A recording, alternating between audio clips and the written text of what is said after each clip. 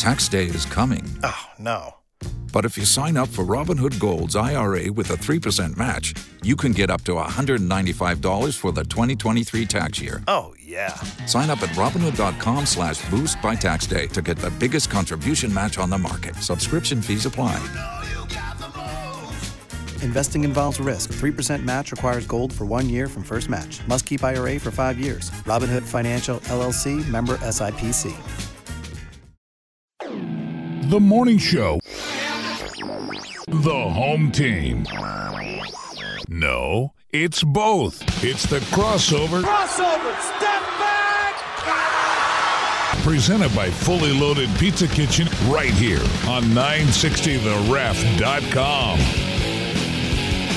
All right, we got a loaded episode. The Crossover Podcast presented, as always, by Fully Loaded Pizza Kitchen in Watkinsville and also in 5 Points in Athens. Chris Brame from the home team, David Johnston from The Morning Show, and we are the Crossover Podcast. Again, you can subscribe to us, get us on iTunes, or listen anytime on demand at 960theref.com, or better yet, download the 960 The Ref app, and you can just tap the app and get all of our on-demand content, your favorite programming. Listen to the Ref live anytime, anywhere you are. Also stream all Georgia sports programming within a 75-mile geofence of Athens. And, I mean, Dave, this has been like the ideal month to have the 960 The Ref app because there's been so much going on. I feel like there's been as much action with Georgia football this month as there is when the actual season is going on. So, you know, when is this like the hot stove league of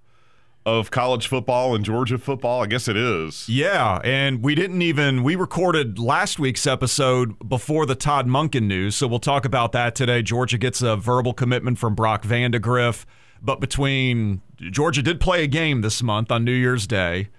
Then getting Jamie Newman, new quarterback, first from turned pro. Then Georgia gets a new quarterback. The reorganization of the offensive coaching staff, now a verbal commitment. And if you have the app, you find out all about that immediately. We'll notify you, send you the push notification, and you'll get it. So this is like the type of month when the app is perfect. It's perfect, and you can notify us what you think of everything.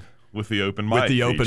But yeah, you got Georgia basketball in full swing. They've played Kentucky twice and Auburn already, but a lot of Georgia football. So Jamie Newman we knew, Todd Monken, the new offensive coordinator, and I guess that was the surprise last week was Georgia wasn't filling that opening on the coaching staff with just we're going to bring in another offensive guy. It was like, no. He's going to be the offensive coordinator. James Coley is now an assistant coach. And as Kirby, to what, we're not sure. Yeah. Just assistant head coach. So I guess there's a question about how the special teams will be handled, but because that's what Scott Fountain did, who left to join Sam Pittman's staff. But, yeah, Kirby did not mess around when it came to the offense last season and the underperformance of the offense last season, and Kirby's done something to maybe inject a little life into it this fall. So we were told kind of throughout the season, hey, the receivers aren't very good. Well, not that they're not very good, but there's, we have some problems at the receiver position. And, there's a lot of things that go into what we're trying to do offensively, and didn't really hear anything about coaching or anything like that. And then all of a sudden, it wasn't just we're bringing in Todd Monken, kind of like what LSU did with Joe Brady, because I kind of felt like that might be what would happen here, and that's kind of how it would be presented to us. But that's really not at all what we were told. Here comes Todd Monken. He's the offensive coordinator.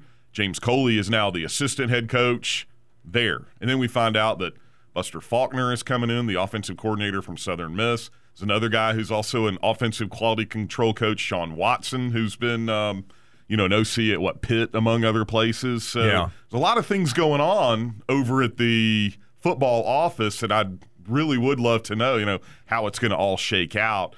On Twitter, I can think Coach Coley has removed some of his references to Georgia on that kind of thing, on his little bio part. So does that mean he's out the door too? I don't know at this point, but, it's weird in business in your job when you get demoted or something like that. Most people don't know. It's a private business. In the world of coaching, everybody's going to know your business. Now, granted, he was making close to $1 million, so that's a nice little thing to fall back on. But, is this the kind of the beginning of the end, or the end of the whatever for the James Coley in Athens, tree or whatever it is? Might he be going to Texas A&M or something like that? I don't know. Well, yeah, it is, because what intrigues me about that move of Buster Faulkner, and I guess from the standpoint of there's more of the younger guy, because Monken's been around forever. He's been a head coach at Southern Miss. He's been an offensive coordinator in the NFL and for Oklahoma State. I guess most of his years have been spent in the college game, but I guess Faulkner is more of that the younger up and coming guy, and that's, I guess the odd thing about him is he left Southern Miss. He was the offensive coordinator there. And he left to come here to take, for the time being, an off-the-field analyst position. So is that maybe a move on Kirby's part that, I'm sure James Coley is disgruntled. He was the offensive coordinator, and he's been, cast aside here. So you would think, he probably is maybe looking to move on to someplace else and not just stick around here doing, some other job. And if that happens, then, does Kirby already have the replacement there in Faulkner? Yeah, I know. And those quality control jobs, they pay pretty good money, but I can't imagine that it would be paying the same thing as, say, the offensive coordinator at Southern Miss. And it's just the status and the title of it. You're an assistant coach. Yeah, you're in there on game day. Yeah. Technically here, you're not allowed to be. I guess you could. Can you sit in the booth, but you can't have like a headset on or anything like that? I don't know all this, but what you can and can't do. Right. But it is Kirby, and I know with Monken, he is, Now, by the way, wasn't he left when he was head coach at Southern Miss, he left at kind of a weird time, didn't he, to go to the Bucs? To Tampa. Like it was like in the spring or early summer or something like that. Yeah, I think you're right. And he's only actually called plays for one season in the NFL with the Bucs, and then he didn't do it with the Browns last year, and he only did it in Tampa in 2018 because Dirk Cutter was the guy calling plays as the head coach. Right. So, as far as – and the offense for Tampa was good in 2018, but that's it. He was that – when in the NFL these last 4 years that he's been there, it's only that 1 year he was actually the play caller. So, but that's the good news is he can't be blamed for how bad the Browns were last season and how much of a train wreck they turned into. Yeah. Although, you could say, well, Nick Chubb had a great year, almost led the NFL in rushing. But, they were trying to fit Odell Beckham and, Landry. Landry, though, with him and Beckham, and I guess, Chubb had a good year in the Mayfield situation. Although Freddie Kitchens, that just looked like a odd hire from the beginning, and as it turned out to be, it certainly was. Yeah. Give him credit for just cutting bait immediately, recognizing it, and moving on. Although then they hired the guy from the Vikings who was last seen picking up like 6 first downs against the Niners a couple weeks ago. I know. So, hey, maybe try Eric Bieniemy. He was I don't get that. I know we've talked about that before. What else does he have to do to get a head coaching job? Especially with the success that these other Andy Reid offensive coordinators have gone on to have. I mean, Doug Peterson. I guess, Matt Nagy had, he's basically now he's just strapped to the bad quarterback. But, yeah, those guys are, I guess, or not Nagy, but LaFleur, right? LaFleur was the OC there. Yep. And gets Green Bay to the NFC title game. I don't know. It's weird in the coaching world like that. But, Todd Monken in the air raid offense. And then between that and Buster Faulkner coming in, who was at Valdosta State, it is Kirby is embracing maybe passing the ball to win. Now, here's the thing, too. I mean, everyone, you don't normally have an air raid offense and a shutdown defense. They don't normally go hand in hand. Not to say that you can't have a good defense, but one of the reasons Georgia was good, I think, and effective on defense is because they were able to control the ball offensively to an extent where they weren't turning it over, weren't making, for the most part, dumb plays, and the offense could sometimes, I think more than maybe, I don't know, I have to go back and look, stay on the field enough to give the defense at least some time to kind of gather itself. So, I mean, does that mean that – and I'm not saying all of a sudden Georgia's going to turn into Oklahoma, but does the defense take – I mean, I would like, okay, well, if the offense averaged this many points and the defense averaged this many points, I would certainly trade like a touchdown in one direction to get 2 touchdowns in the other as far as giving up points and scoring points. I wouldn't have a problem with that. But does that what the air raid offense brings?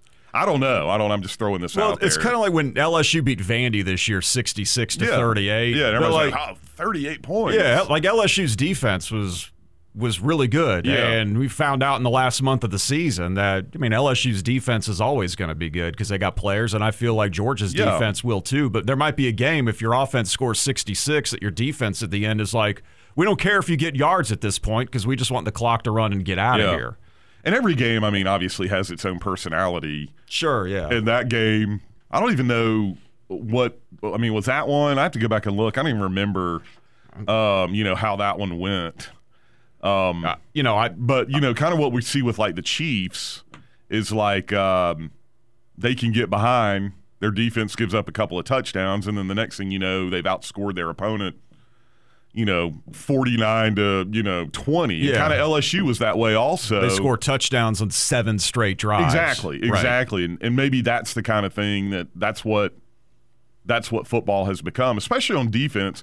It's not the old 3 yards in a cloud of dust anymore. It's winning moments, causing turnovers, making plays, tackles for loss, making the other, putting the other team in third and 10, 3rd and 12, as opposed to like 3rd and 3 or 3rd and 4. That's what defense is about. Yeah, and I think on the opposite end, that's what I think our offense was a problem this season. Is I thought Fromm was done in a good bit this year by our offense being in a lot of just third down and long situations and doing some background recognizance on Todd Monken. That's one of the things you look at with him and his.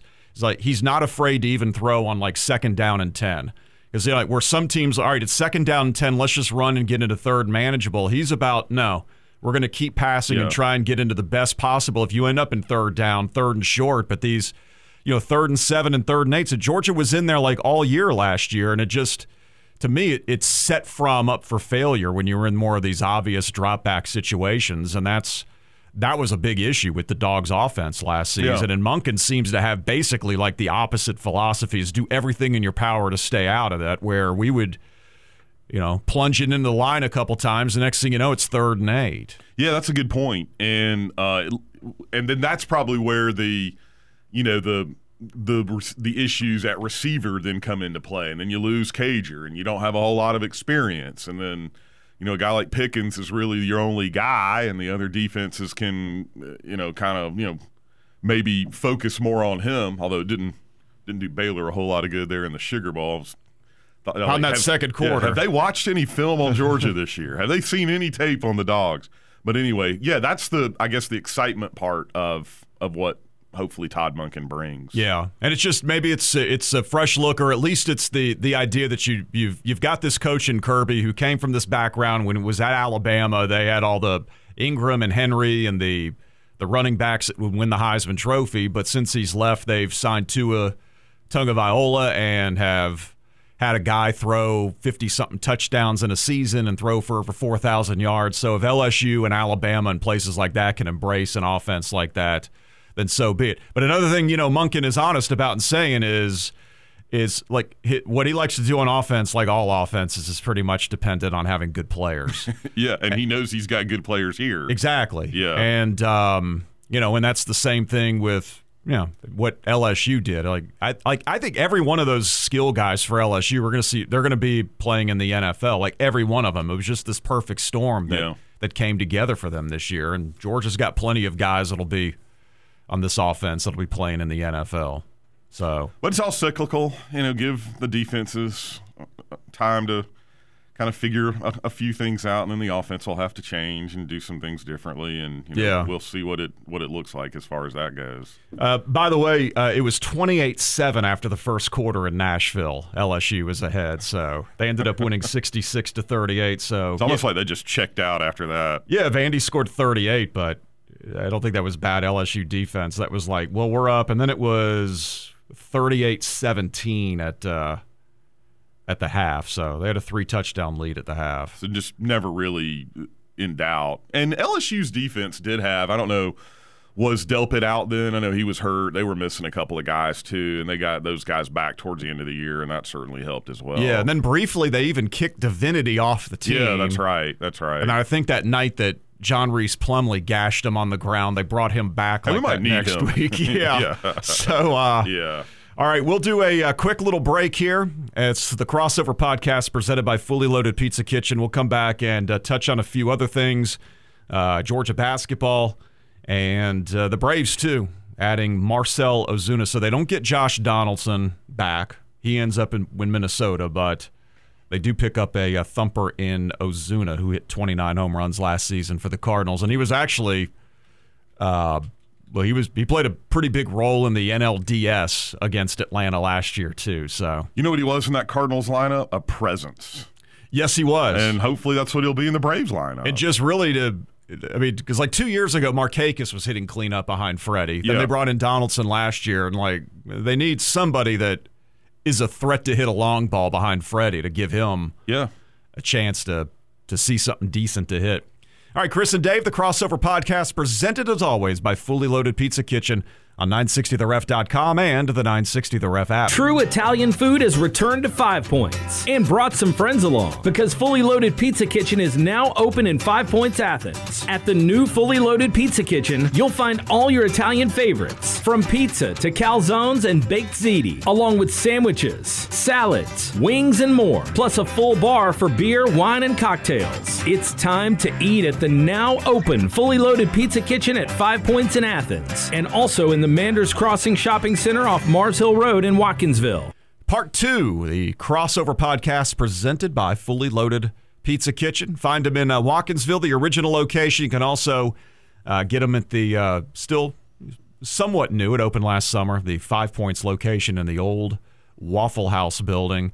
I feel like Kentucky's John Calipari has always had positive things to say about Georgia. He always was very complimentary of Mark Fox.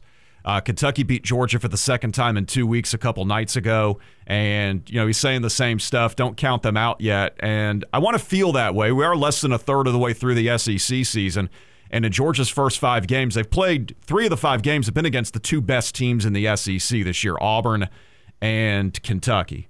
So they're 1-1 in the other ones, but there's a couple things. One is losing to Auburn by 20 or more points for the first time since the 70s, and then like an historic beatdown at the hands of Mississippi State too is what we're also getting delivered. So I don't know what to make of Georgia. It's a young team with a great player, and maybe we should expect that. But moving on the rest of the season, I mean, what should we just basically settle back and see? I think getting to the NIT is the goal we should have for this team, and forget about getting to the NCAA tournament. Yeah, I mean, does this feel like an NCAA tournament team?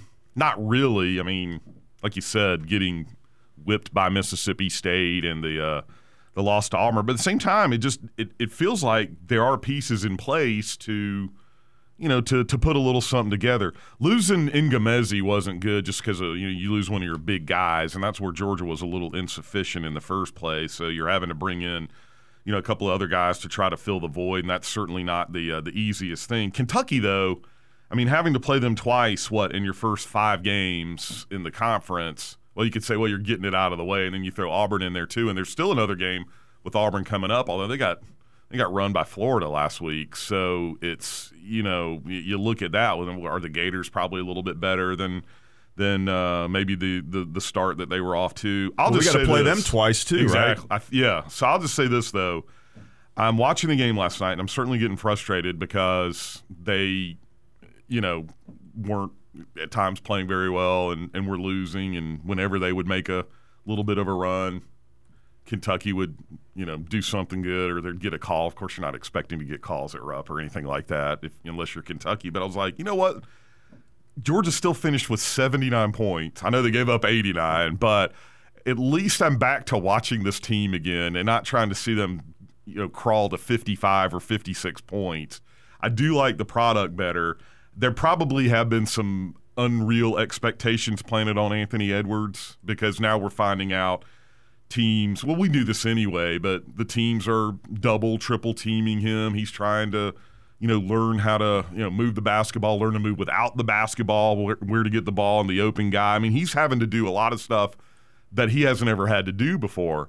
And if the thing about Kentucky too is, I mean, they're big, they're long. I mean, they're hard to deal with. You get in a double team with a couple of their guys and trying to find the open man. That's easy for some people to sit on the couch or in the chair and go, oh, he needs to do this or he needs to do that.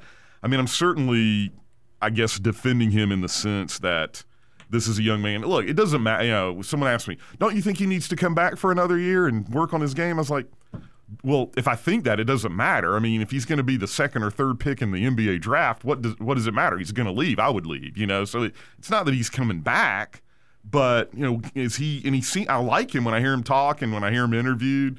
He seems like a really, good guy. Might even have his feet around there a little bit. So hopefully, he's taking all this in and the coaches will be able to, help him out the rest of the year. And this learning experience is what it'll be, and maybe it'll result in a few wins that maybe we didn't expect. I mean, I don't know.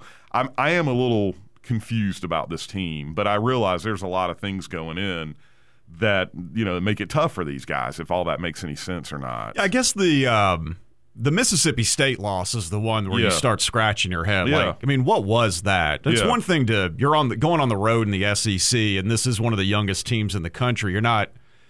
You're not expecting to win the game, but I mean, to lose by 32 points to them was like, oh, I agree. I mean, what was going on then? But the team did, after falling behind last night. It was like 11-2 right out of the gates. Georgia did come back and take a lead briefly in the first half, and before Kentucky went on a little run to close out the half. So I mean, at least Georgia did kind of lurk all night, and then right at the end again, kind of like the game here in Athens.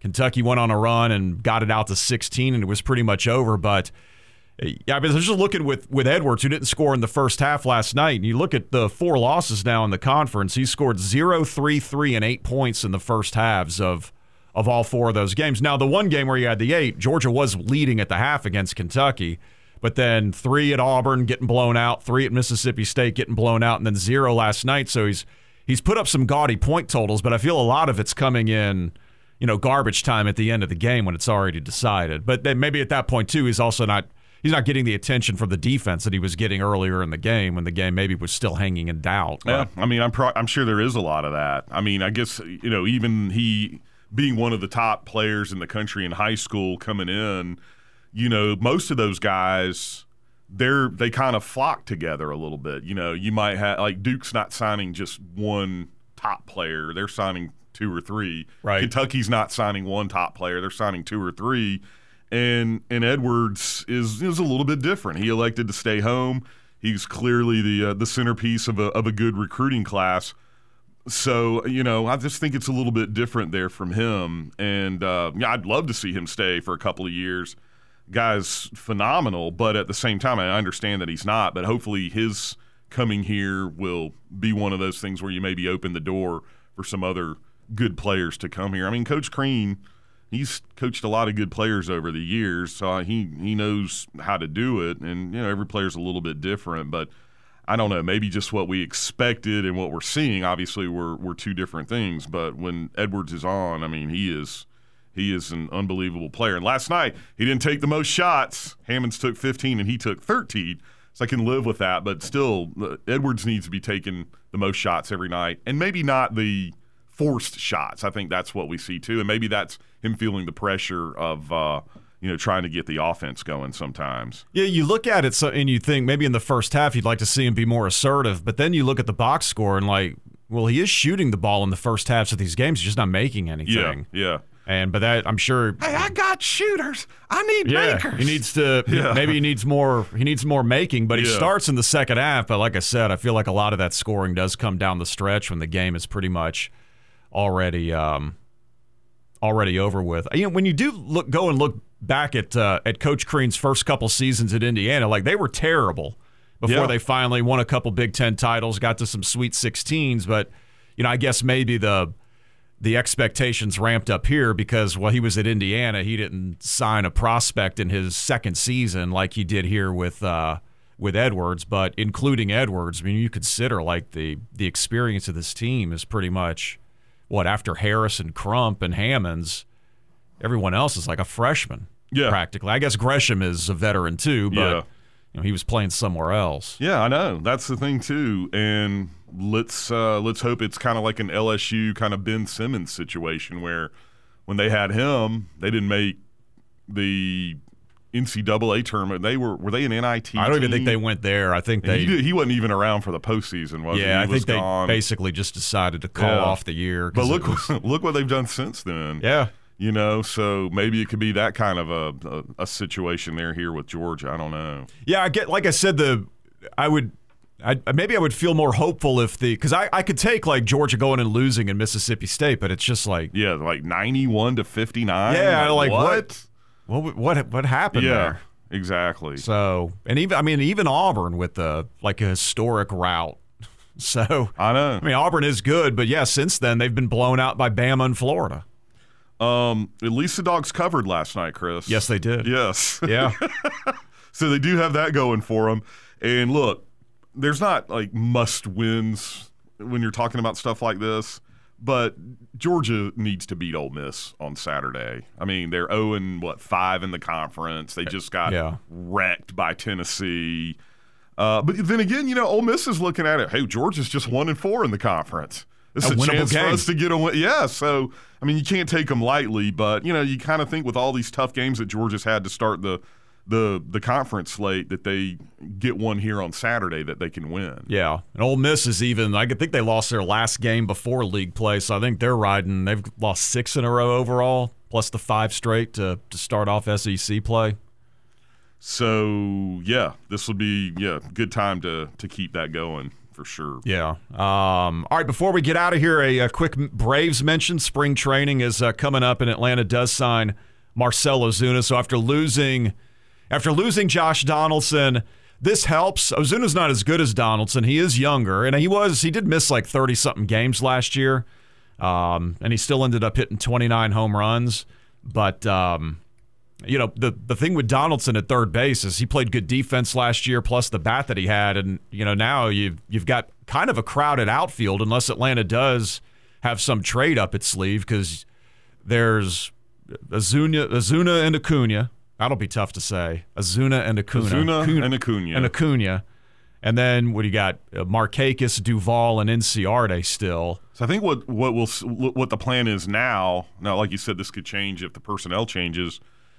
If Inciarte's in the lineup, he'll be in center and Acuna will be in right. And if Inciarte's not in the lineup, Acuna will be in center and the Duvall Markakis, I guess, tandem would potentially be out and right. And then I think the plan is for Ozuna to be pretty much everyday left fielder. And I guess if there's games where he's not playing, then you've got options to put someone in left. I'm not crazy as much about – I'd rather a guy like Acuna, and he's such a good athlete and everything. I like to see those guys just play the same position. Sometimes you lose a little bit defensively when you move guys around. Right. But if that's the plan, then that's a plan. What is third base going to look like? Is Camargo the guy?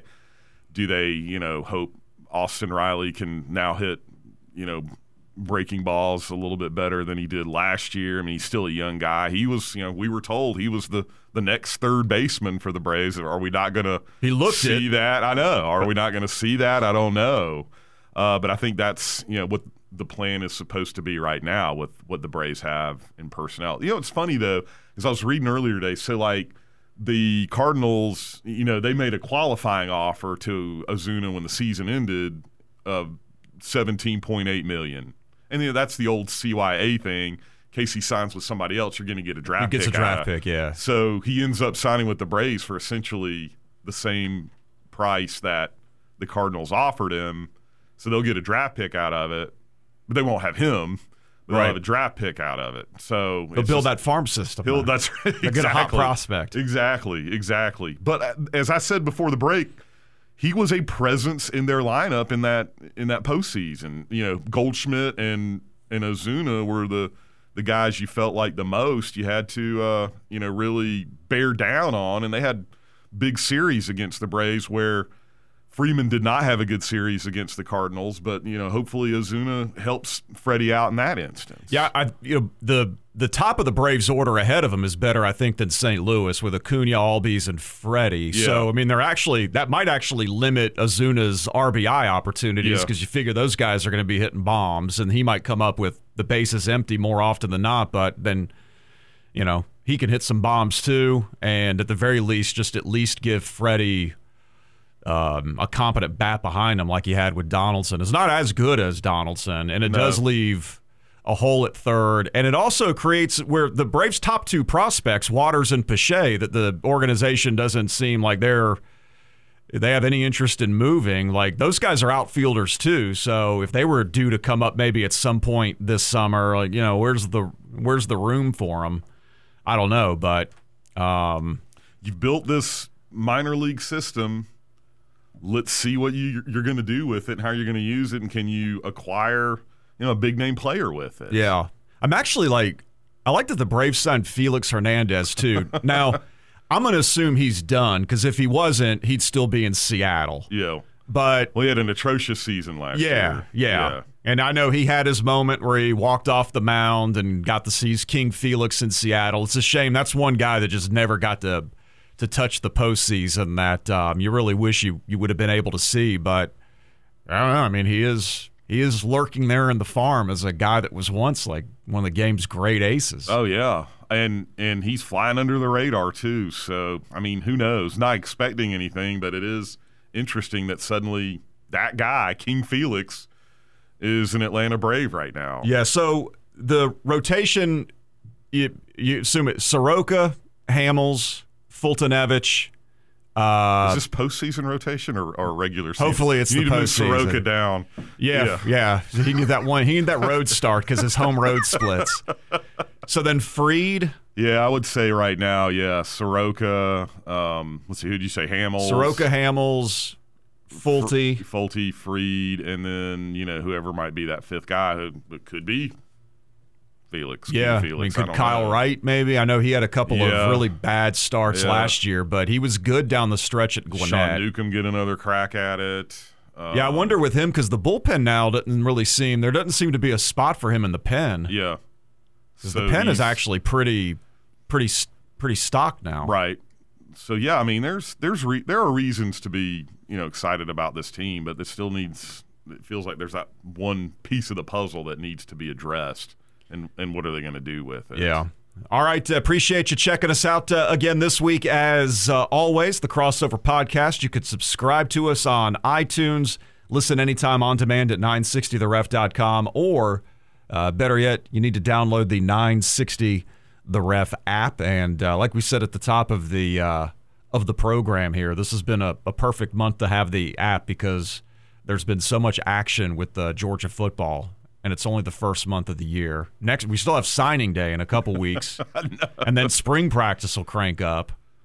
And then, I guess things will maybe quiet down. You always hope they quiet down anyway. So you go from middle of April to just a couple of months to media days. Yeah, how good is that going to be this year, too? Awesome. With Lance and Leach. Awesome. And Sam Pittman showing up now as a head coach. We'll actually get to hear what he sounds like. Yes. That's like he's been muted for the last 4 years. Well, that was like the great thing too, and digging up, actually seeing video of Todd Monken talking, and seeing what he, some of his thoughts on offense and trying to find out information about him. And you realize we'll never hear from him again though when he's here. No. The guy's he's an adult who's been a head coach, but he won't be allowed to talk. I made a joke on the air yesterday. It was probably, it was a bad one. It was like Buddhist monks. We'll hear more from them than Todd Monken, while he's here. That's pretty much, these. I mean, it's strange. And with Coach Pittman, really, the only thing that I've heard him say since he's been in Athens was yes, sir. That's he would tweet those little things out whenever we would get someone. What if that's all he knows how to say? Yeah. That'd be weird. I bet he knows how to call the hogs now there. Exactly. All right, appreciate you listening as always. Thanks to Fully Loaded Pizza Kitchen. Go out and get you a pizza at their Manders Crossing location in Watkinsville or the Athens location in 5 Points. For Dave, I'm Chris. This has been the Crossover Podcast presented by Fully Loaded Pizza Kitchen on 960theref.com and the 960 The Ref app. You've been listening to The Crossover, presented by Fully Loaded Pizza Kitchen on 960theref.com.